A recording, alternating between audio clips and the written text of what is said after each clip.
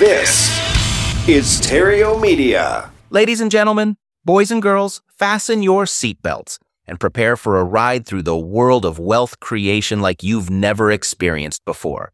Welcome to the Epic Real Estate Investing Podcast, where we're serving up sizzling strategies and explosive insights that will leave you on the edge of your seat, craving more.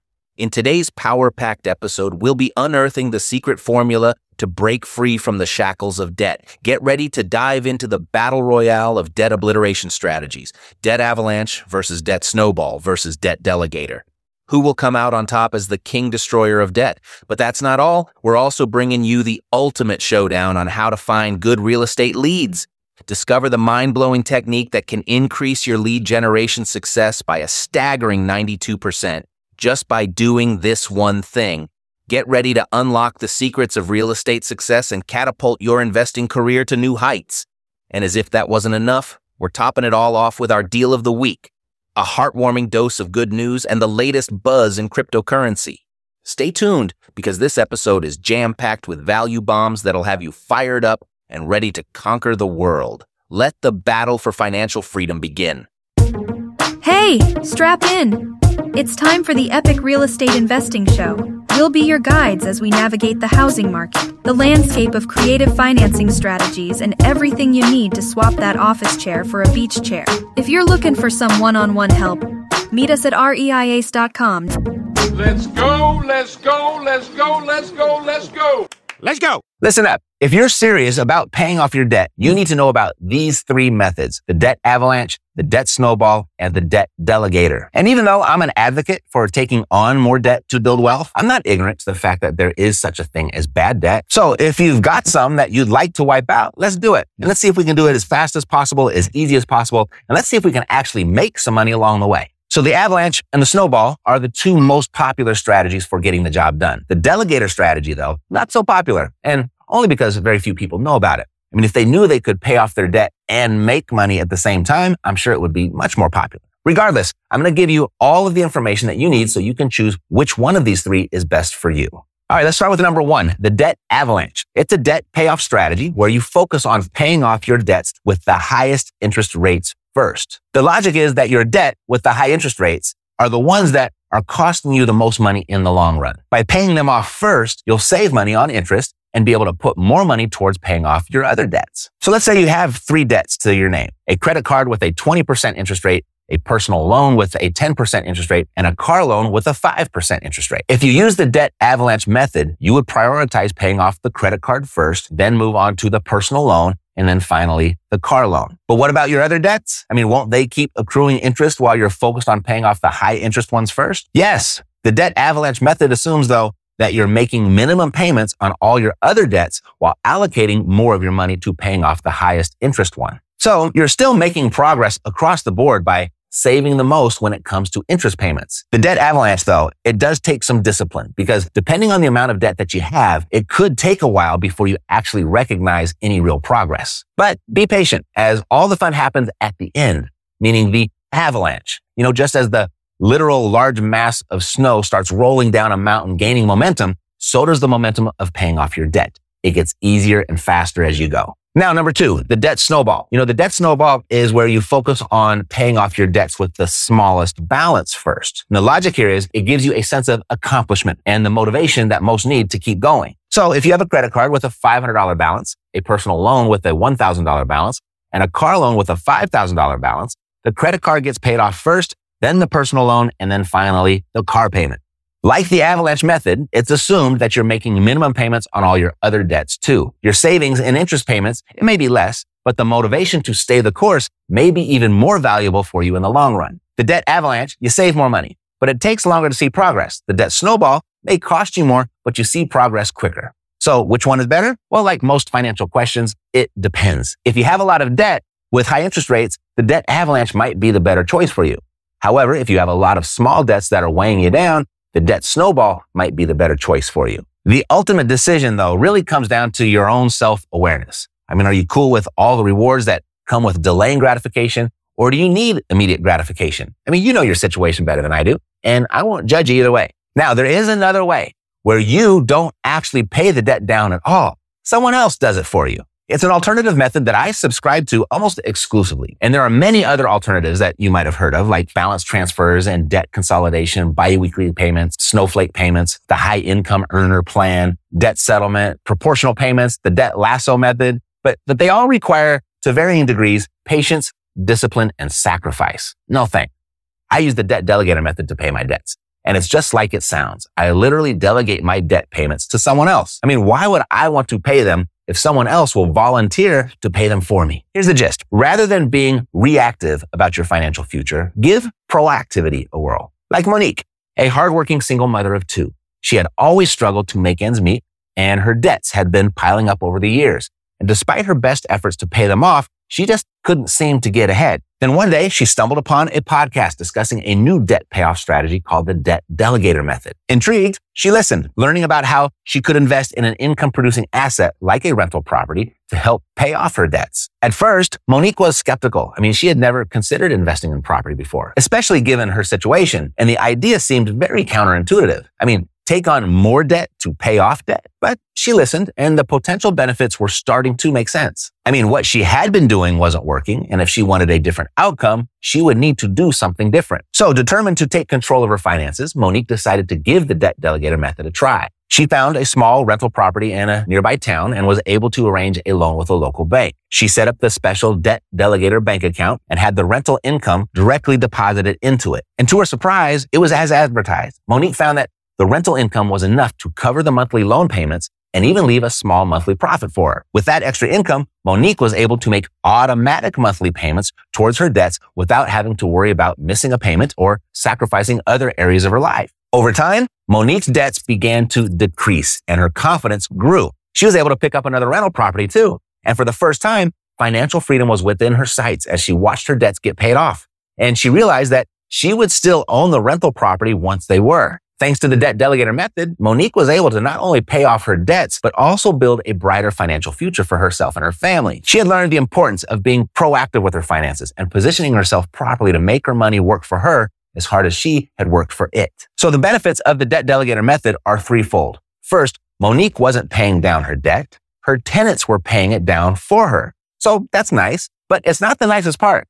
The second thing is, once Monique's debts are paid off, she will still own the rental property, or properties in her case. Rather than being at zero, as she would have been following the avalanche or the snowball method after paying off her debt, she will own 2 income-producing assets that appreciate, depreciate, and pay for themselves. She will hardly be at zero. She'll be way ahead of the game, in fact. And third, she's on the fastest path to financial independence that's available to the average person by creating streams of cash as opposed to struggling to make mountains of it. And that's how you pay off debt and make money. We'll be back with more right after this. Material Investor, tell us where the deals are. Today's turnkey income property is in St. Louis, Missouri. And tell us what the numbers are. Discover a hidden income producer in the charming suburban neighborhoods of St. Louis. With a 1-year lease in place and cash flow already rolling in, this delightful 3-bedroom, 1-bathroom cottage-style home is an investor's dream come true.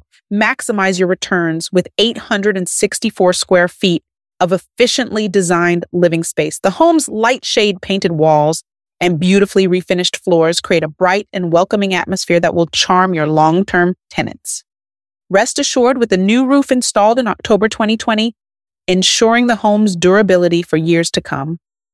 Outside, a spacious yard, cement driveway, and covered parking provide convenience and functionality, while the adorable porch adds a touch of warmth and character to the property. Everything your tenants could need is within reach. Schools, restaurants, hospitals, banks, parks, and more.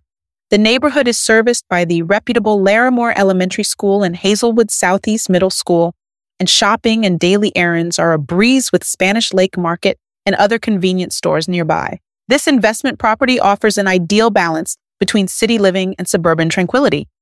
With a strong sense of community, beautiful parks, and a vibrant local economy, it's no wonder St. Louis attracts both families and professionals looking for long-term rentals. For more information on this property and others just like it, Grab a free investor package from cashflowsavvy.com. Don't miss your chance to unlock the potential of this hassle-free, cash-flowing investment in the heart of St. Louis.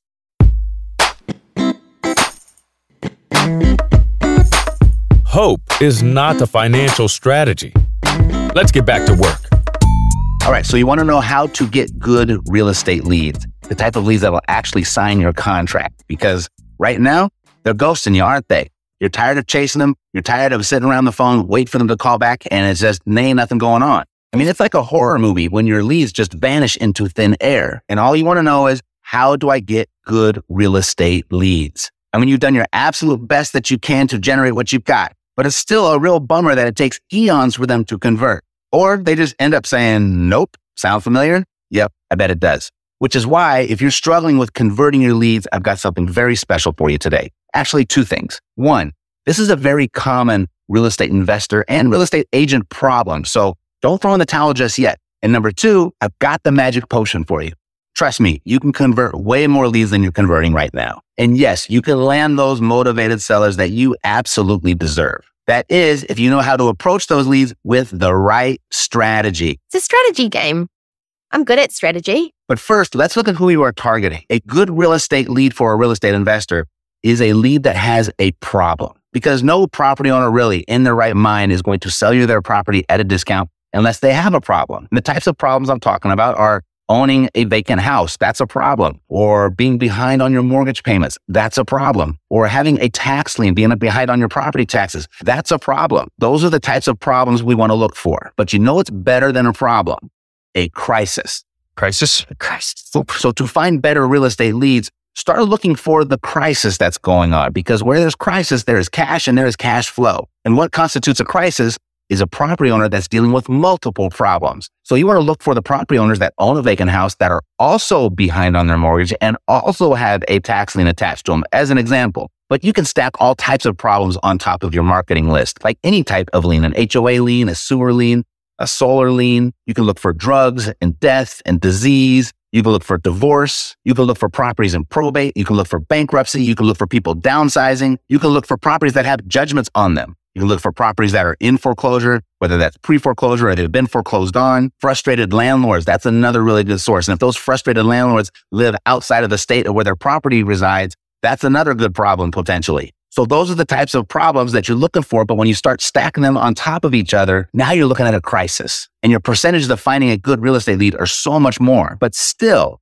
if you went out there and you found a bunch of property owners that owned vacant houses that were behind on their mortgage and had a tax lien attached to their property, that still doesn't mean they are going to be motivated to sell to you at a discount. In fact, most of them won't be. But you can take it a step further. Of all those problems that I just ran down, that's all public information that all of us can easily find through a multitude of different platforms. But all of those problems are attached to the property. What if there was a way you could actually look now at the personal problems of the property owner? Then you could take the biggest personal problems of the property owners and the biggest problems with the properties, put those together and really increase your odds of finding motivated sellers, of finding really good real estate leads. So how do you do that? Well, there's this new thing in town. You've probably heard of it. Everyone's talking about it.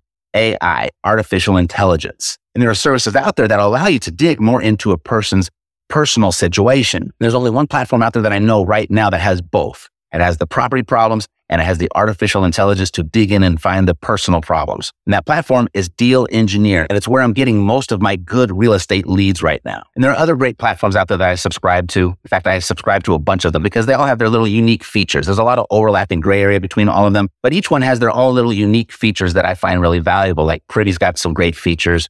PropStream has some great features. Deal Engineer that I mentioned. Deal Machine just released some really cool artificial intelligence features.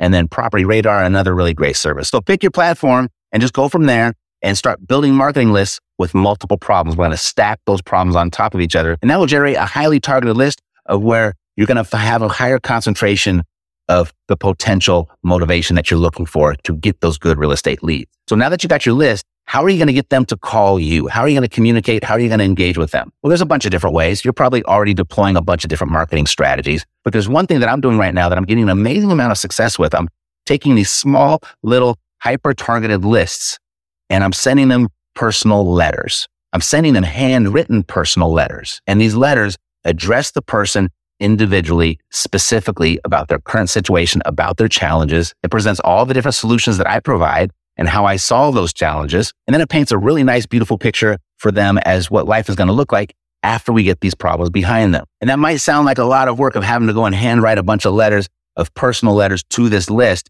but it's not. And this is another way that I'm using artificial intelligence. It's writing these letters for me. And it's really easy and it's almost free to do. So here's what I want you to do. I want you to go to openai.com, open up a free account, and then access ChatGPT. That's the artificial intelligence that you are talking to. And you're going to make a request, or what they call a prompt. And you're going to tell ChatGPT to write you a letter to this group of people with these challenges, share the benefits of working with you, and then paint a nice little picture of what life is going to look like after we get all of this resolved. And I did you a big favor. I'm just going to give you the prompt. So you can just copy and paste it, put it into ChatGPT, and you can generate the same type of letter that landed this deal right here. And I only sent out 37 letters to that list. And I got 3 phone calls and one of them turned into this deal. And the prompt is just fill in the blank. So the whole thing is written for you. All you have to do is type in the list that you are sending to. So if you are sending to a probate list of vacant houses that are behind on their property taxes, all you have to do is insert that into the prompt and it will write you a letter specifically for that person. Here, watch.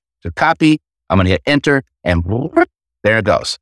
The letter is done. Now I take that letter and I use one of the handwriting services that are available out there. Ballpoint Marketing is a really good service. I use them all the time. But what's really convenient and I'm using more and more right now is the personally penned letters that are actually inside of Deal Engineer. So I really don't even have to leave Deal Engineer. I can generate my list there with the property problems, with the personal problems, and then send them one of these handwritten letters right from the software. So that prompt that you're just going to copy and paste into ChatGPT to write that letter for you, I put it right there in the Lead Tango playbook. I'm going to give it to you for free here in a minute. But before I do, let's prepare ourselves for what our strategy is going to be when these people start calling us. So over here at Epic, we use something called the conversion quadrant, and it looks like this. And most investors' strategy is right down here in this lower left quadrant where they essentially play bad cop. Now, they don't mean to be the bad cop. Sometimes it's on purpose, but most of the time it's inadvertent, it's unintentional. But they walk in to meet with the seller with this adversarial mindset. Like it's me versus the seller, and I'm going to grind them down. I'm going to try to get the price as low as I possibly can. So it's me versus the seller. Someone's going to win, someone's going to lose. That's how a lot of investors will go into that meeting. And some of them are brand new, but a lot of them have been doing this for a very long time. And then when it's time to actually present the offer, it's the buyer's idea. The investor says, this is what I can give you. And so that's right down here, the buyer's idea. And what you have right here, your relationship with the seller, you're going to get a lot of resistance. And more times than not, those seller interactions are going to end up in no deal. But there are a lot of real estate investors out there that are winning right here. But what you need to win down here is you need a big marketing budget. You need a lot of leads because you're going to burn through a bunch of them when you approach them like this. And sadly, this is where most people operate from. And most of the time, they don't even know it. It's a total accident. Now, the next strategy you could deploy, and where the second biggest group operate from, is right up here, where they're still playing this bad cop role. It's me versus the seller. But this time, the offer was the seller's idea. And what happens is investors, particularly the newer ones, get beaten up down here so much that once they finally find a seller that's polite, willing to talk to them, they've demonstrated a little bit of motivation, might not be exactly what they need to put the deal together, but hey, at least they're going to sign my contract. And so people will operate up here. And sometimes it works. Sometimes it works really, really well. But your problem here is your relationship with the seller. They are the ones that said what they sell their property to you for. And although it might not have been full market value, it still might not have been low enough for you to put a deal together. And as a result, your relationship with the seller is they are your boss. They're calling the shots. And what happens to your transaction is they become a real struggle. And most of the time your experience, though, is you're canceling a lot of contracts. You're answering a lot of phone calls from the sellers. They're asking you, why haven't you closed yet? What's the stall? Why haven't you removed your contingencies yet? What's going on? And what's really happening is you didn't get the deal that you thought you got, and you can't find the money. You can't find a buyer. So you are stalled, and you end up canceling a lot of contracts up here. And sadly, a lot of people over the last 3-4 years have been operating up here and not even knowing it because they've been winning. You know why they've been winning is because the market has been rescuing them, because the market has been rapidly appreciating. So even though they might not have gotten a really good deal initially here, after 15, 30 days, the market was appreciating so fast that now all of a sudden they do have a good deal and they were able to find buyers because there was a feeding frenzy out there for real estate. Well, now that we've pulled back into a more of a normal market, that strategy is not working as well. And a lot of investors are out there getting hit with a really tough dose of reality. So the only way that you can win up here is one of two ways. One, you need an appreciating market to save you, or two, you need a really big buyer's list. And by taking on that strategy, what you're really saying is, I need a buyer's list so big that hopefully I can go out there to the open market and find a sucker bigger than me to buy this house. Now, the next strategy you could deploy is down here, where we do something a little bit different in Epic. We don't position ourselves against the seller because they called us with a problem. So what we do is we team up with the seller to help them out with our solution. So we play good cop. We're on the seller's side. But the only way good cop works is if there is a bad cop. So what we do is we position the market as the bad cop, and we are the good cop. So Mr. and Mrs. Seller, we'd be happy to do whatever you want us to do.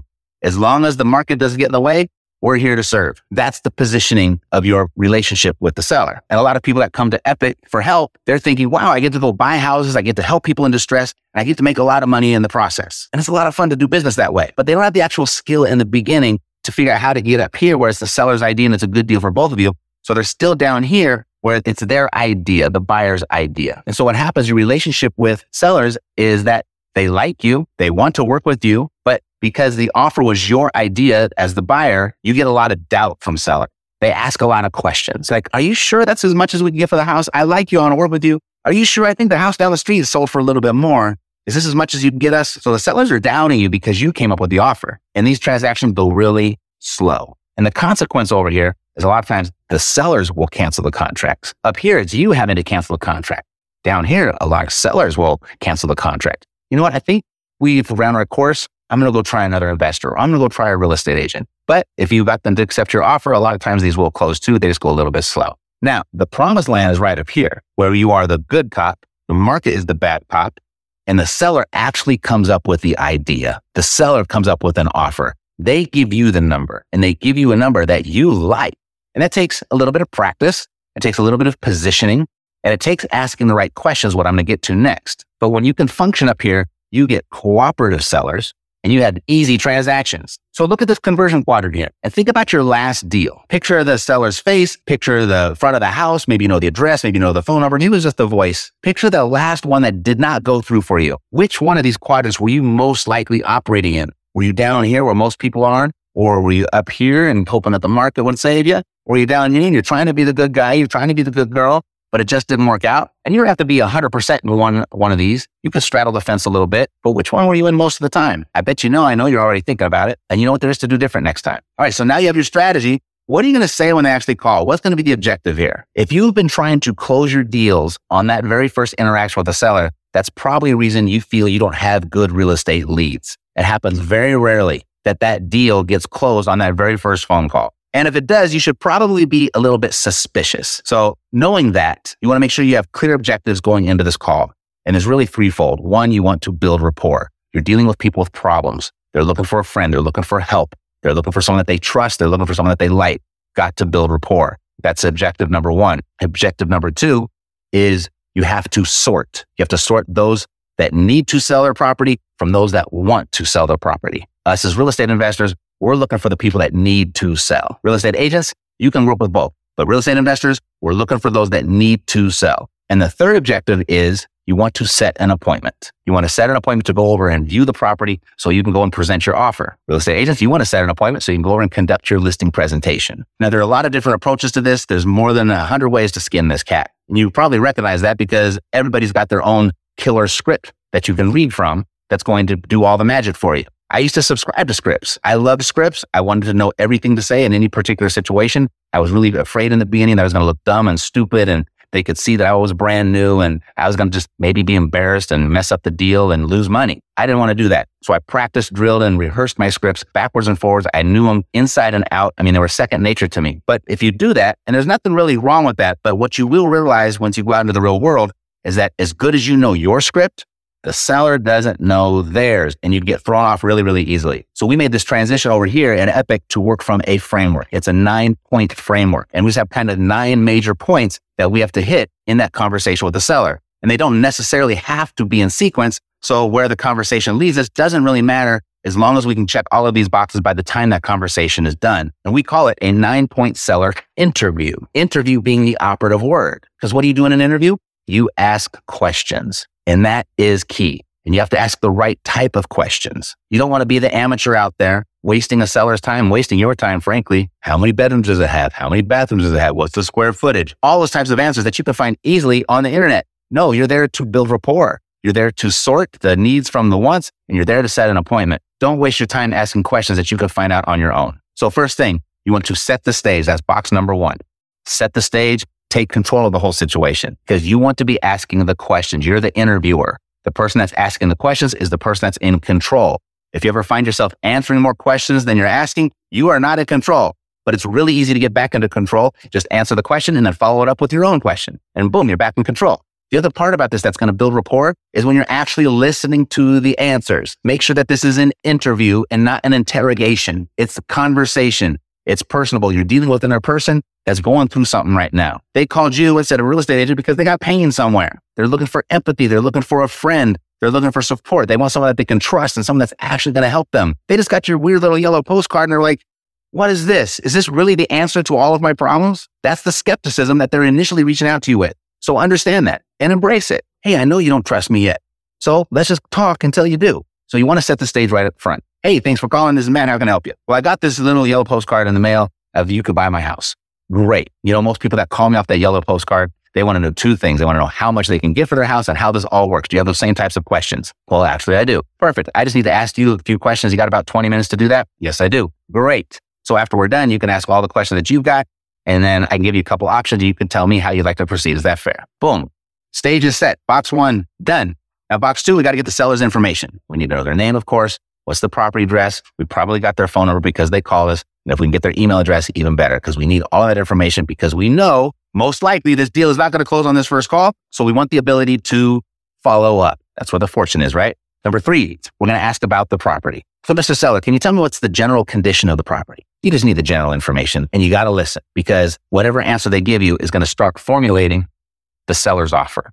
If they tell you it needs a new roof, boom, you're factoring that into your offer. They said it, not you. So you want them to talk. You want them to tell you as much as they possibly can about the property because you're going to be taking notes and all of that stuff is going to be factored into your actual offer. And the way it will be presented, the way it'll land for the seller is like, wow, I guess that's what I said. That's what you're going for. So if you just tell me the general condition of the property and you want to try and pull something out of them, some people might say, hey, it's perfect condition, needs nothing. And we know no house is absolutely perfect. Even brand new houses need repairs. So I like to ask this way now. Well, let me ask, if you were going to stay there another 5 years or so, what are 3 things that you know for sure that you would tend to? And you want to pull something out of them because whatever they give you, that's going right here into the seller's offer. Then you want to know, are they living in the property or not? Are you going to be dealing with the owner themselves? Or are you going to be dealing with tenants? Or is the house vacant? And then you want to know if they know what it would rent for if you turned it into a rental. And now you're going to give them the ability to tell you everything that they want to tell you. Well, great, Mr. Seller, is there anything else you think I should know about the property? And just let them talk and ask a lot of questions like, really? How so? Why is that? How come?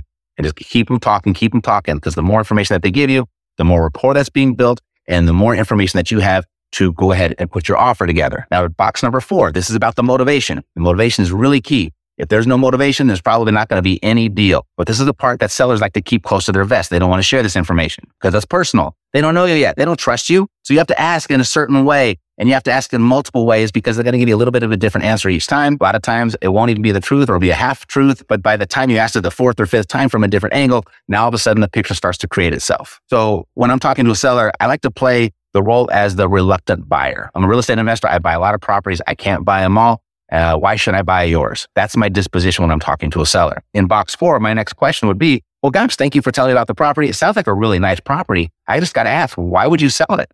And let them talk. And they'll give you their answer.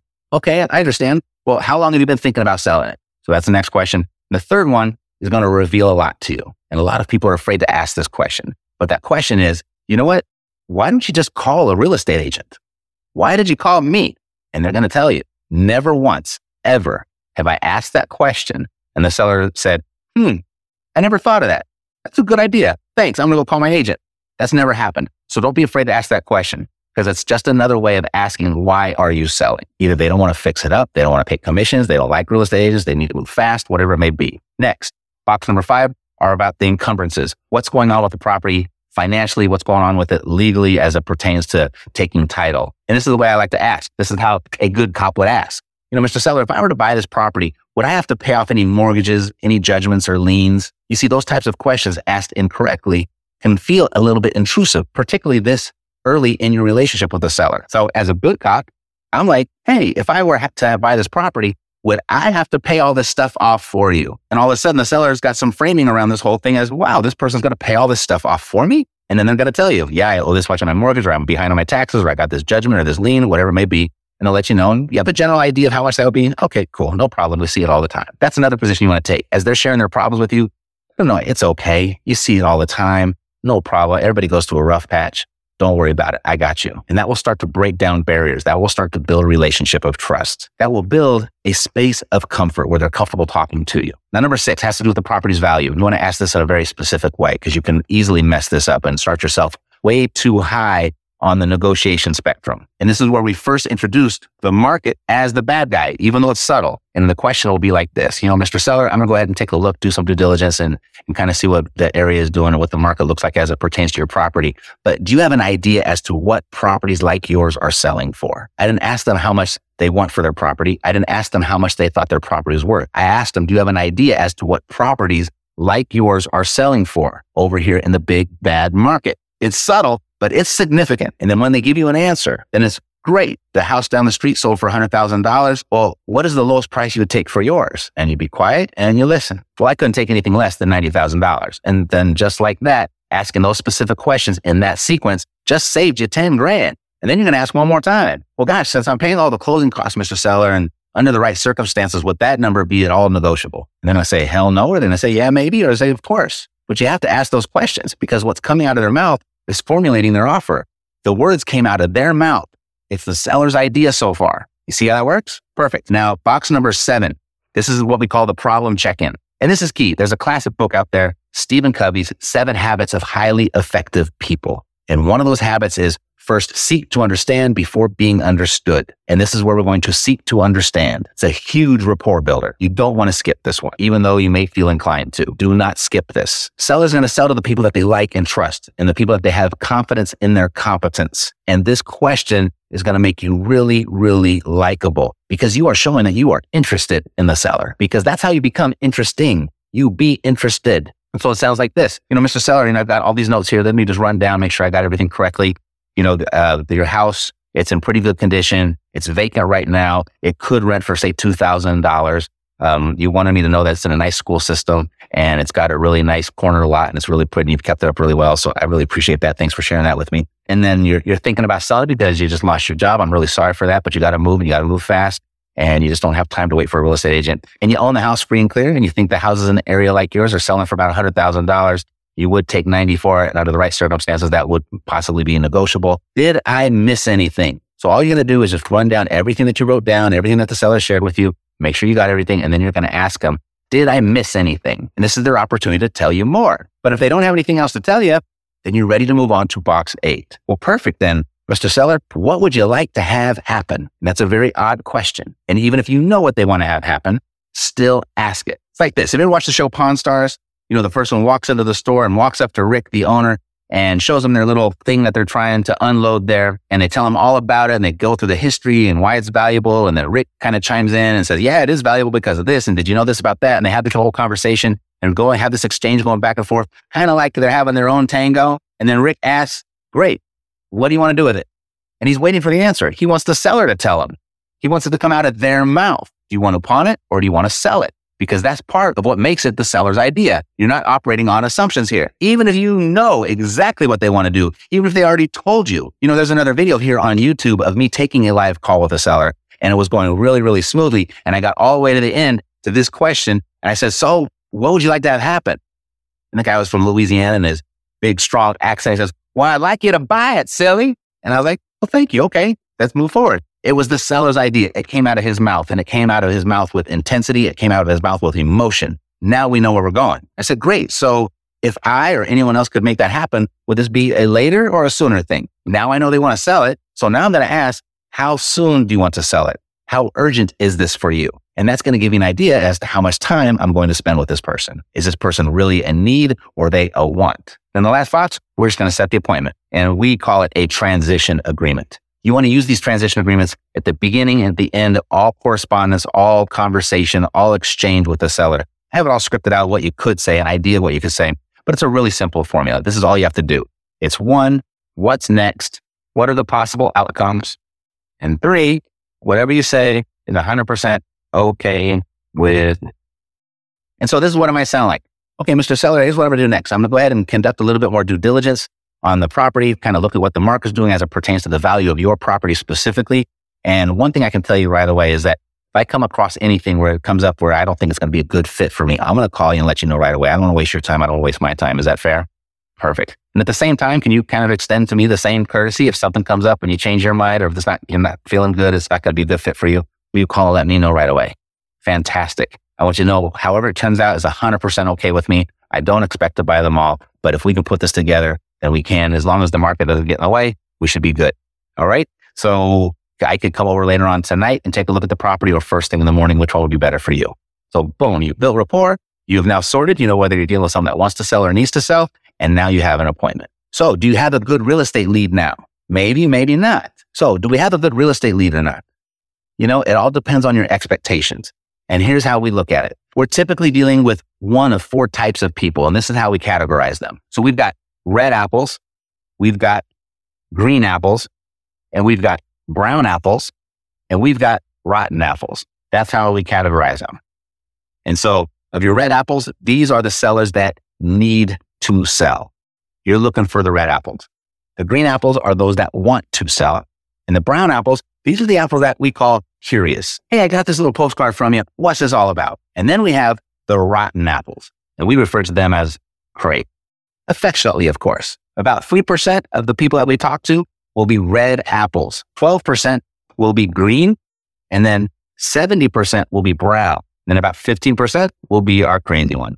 And they're not really crazy. They're just kind of going through a bad patch in life. They're a little upset, and who knows what's going on in their world, but they just decided to give you a call and take it out on you. It doesn't happen very often. In fact, it hasn't happened to me in a really, really long time. So I think a lot of the rotten apples have kind of left the market. I don't know, maybe the vibe and the mood has changed, but it doesn't happen very often anymore. So to get good real estate leads, it all has to do with how you manage your time. How much time do you spend with each one of these categories? Well, this is our formula for success.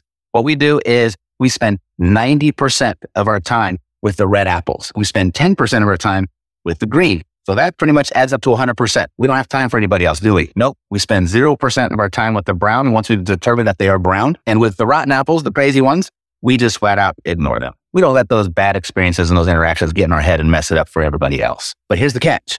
Most of our deals are going to be here in the brown. So how are we going to get the deals out of the brown if we're not supposed to spend any time with them? Well, you see, the brown, they got something going on. It might not be urgent yet. They're not motivated yet, but something's going on in their world that inspired them to call your little postcard, to call your ad on Craigslist, to go to your website, whatever it may be. They know down the road, they might need you. So we need to stay in touch. You heard of this thing called the follow-up. Yeah?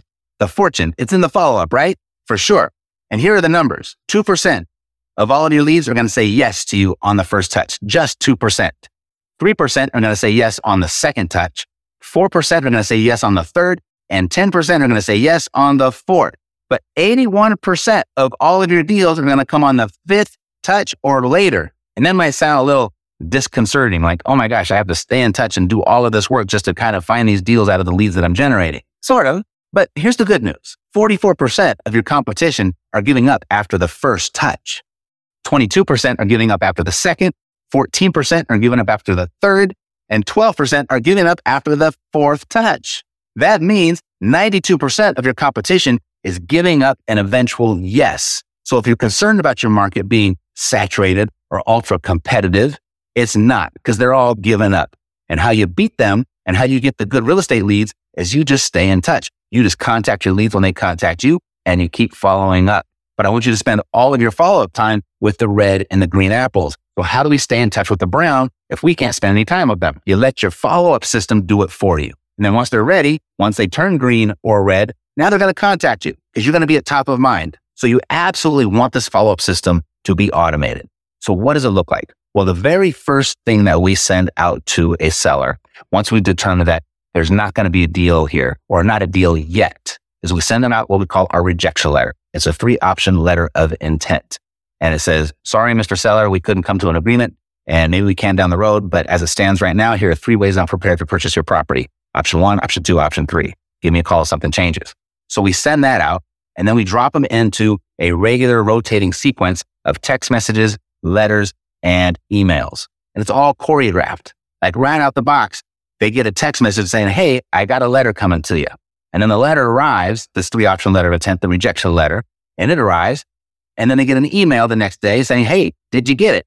And it gives them the opportunity to re-engage. It gives them something new and refreshing to think about. It's not just a postcard saying, hey, I'll buy your house free for cash as is and no repairs, blah, blah, blah, like everybody is doing. No, you actually gave them an offer and give them something else to think about. But then we keep them in a nice steady flow of communication through these multiple channels because everybody likes to work in different ways. They like to communicate in different ways. Some people like to text. Some people will pick up the phone and call you from a letter, and other people, they'll be happy to respond to your email. And it's all choreographed. So we send out a text, hey, something's coming. Then that thing actually arrives. And then the email goes, did you get it? If you didn't, let me know. And I can just send it to you back here via email. And it's a great way to engage. So we have a green apple version and a brown apple version. So we will contact them with this rotation once a week for 5 weeks with the green apple version. And we'll do this once a month for 5 months with the brown apple. And then we can go ahead and when that cycle ends, we can reassess as to how we want to proceed from there. And if you'd like to tap into my whole sequence that's already created, you can go to mailmix.io. It's powered by Print Genie.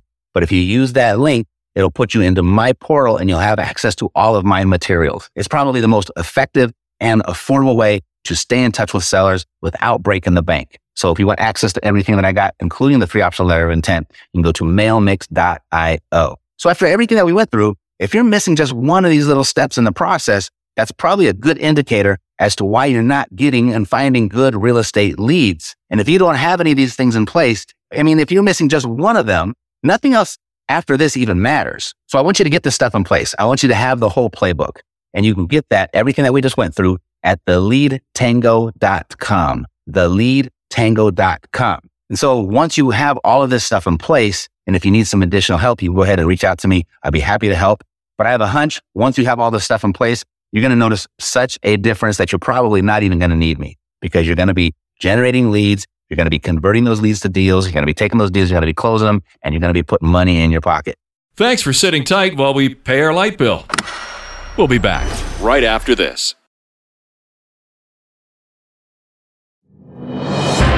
Mainstream media is ripping us apart. This is news to bring us together and make some money in the process. First up, we have some fantastic news for all you aspiring homeowners out there. Did you know you can use your IRA to buy a house? That's right. Uncle Sam is giving you the green light to invest in your future, and we couldn't be more excited.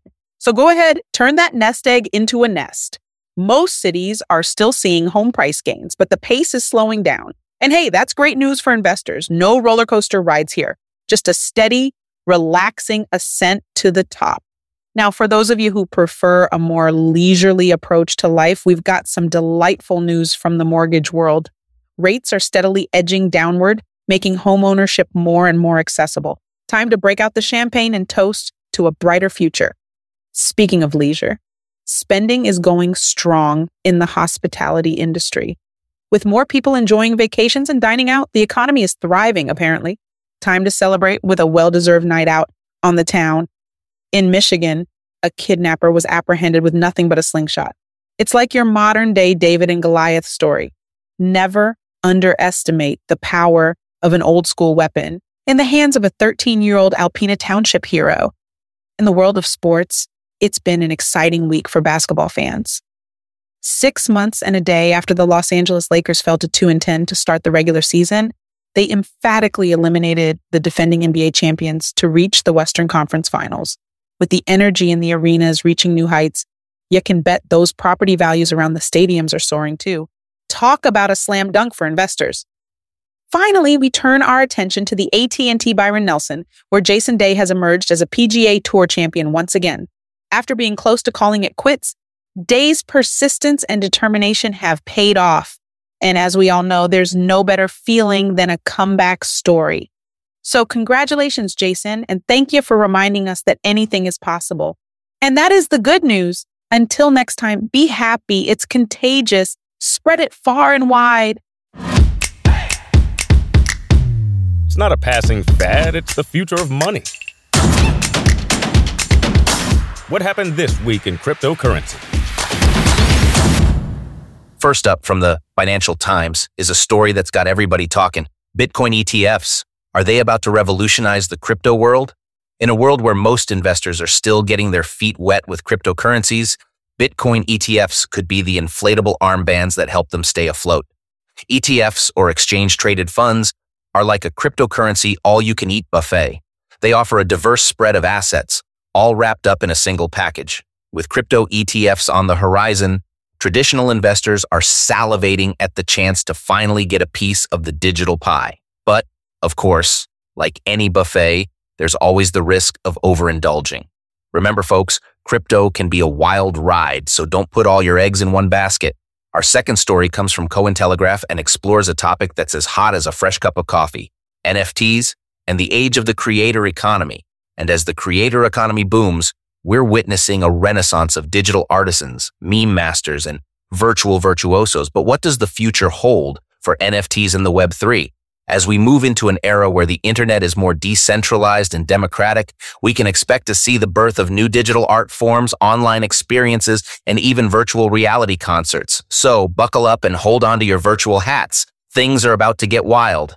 Finally, from Crypto News, we have a thrilling tale of a dormant Bitcoin wallet that's just come back to life. Imagine waking up from a deep slumber to find that your forgotten collection of Beanie Babies is now worth $35 million. That's what happened to the owner of a Bitcoin wallet from 2011 who suddenly moved 139 BTC. This has left the crypto community abuzz with speculation. Was it an early adopter who's now cashing in on their digital fortune? Or perhaps Satoshi Nakamoto himself has returned from his digital hiding place? While we may never know, one thing's for sure. This story has given us all a dose of hope and excitement. And that's it for the Crypto Chronicles. Until next week, keep calm, trade on, and may Satoshi's spirit guide you to digital prosperity. See you in the next block. And that wraps up the Epic Show. If you found this episode valuable, who else do you know that might too? There's a really good chance you know someone else who would. And when their name comes to mind, please share it with them and ask them to click the subscribe button when they get here, and I'll take great care of them. God loves you, and so do I. Health, peace, blessings, and success to you. I'm Matt Theriault, living the dream. Yeah, we got the cash flow. You didn't know, homeboy, we got the cash flow.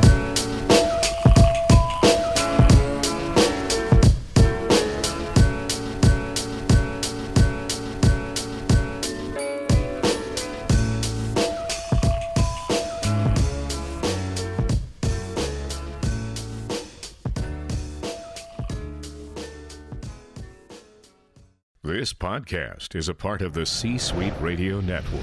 For more top business podcasts, visit c-suiteradio.com.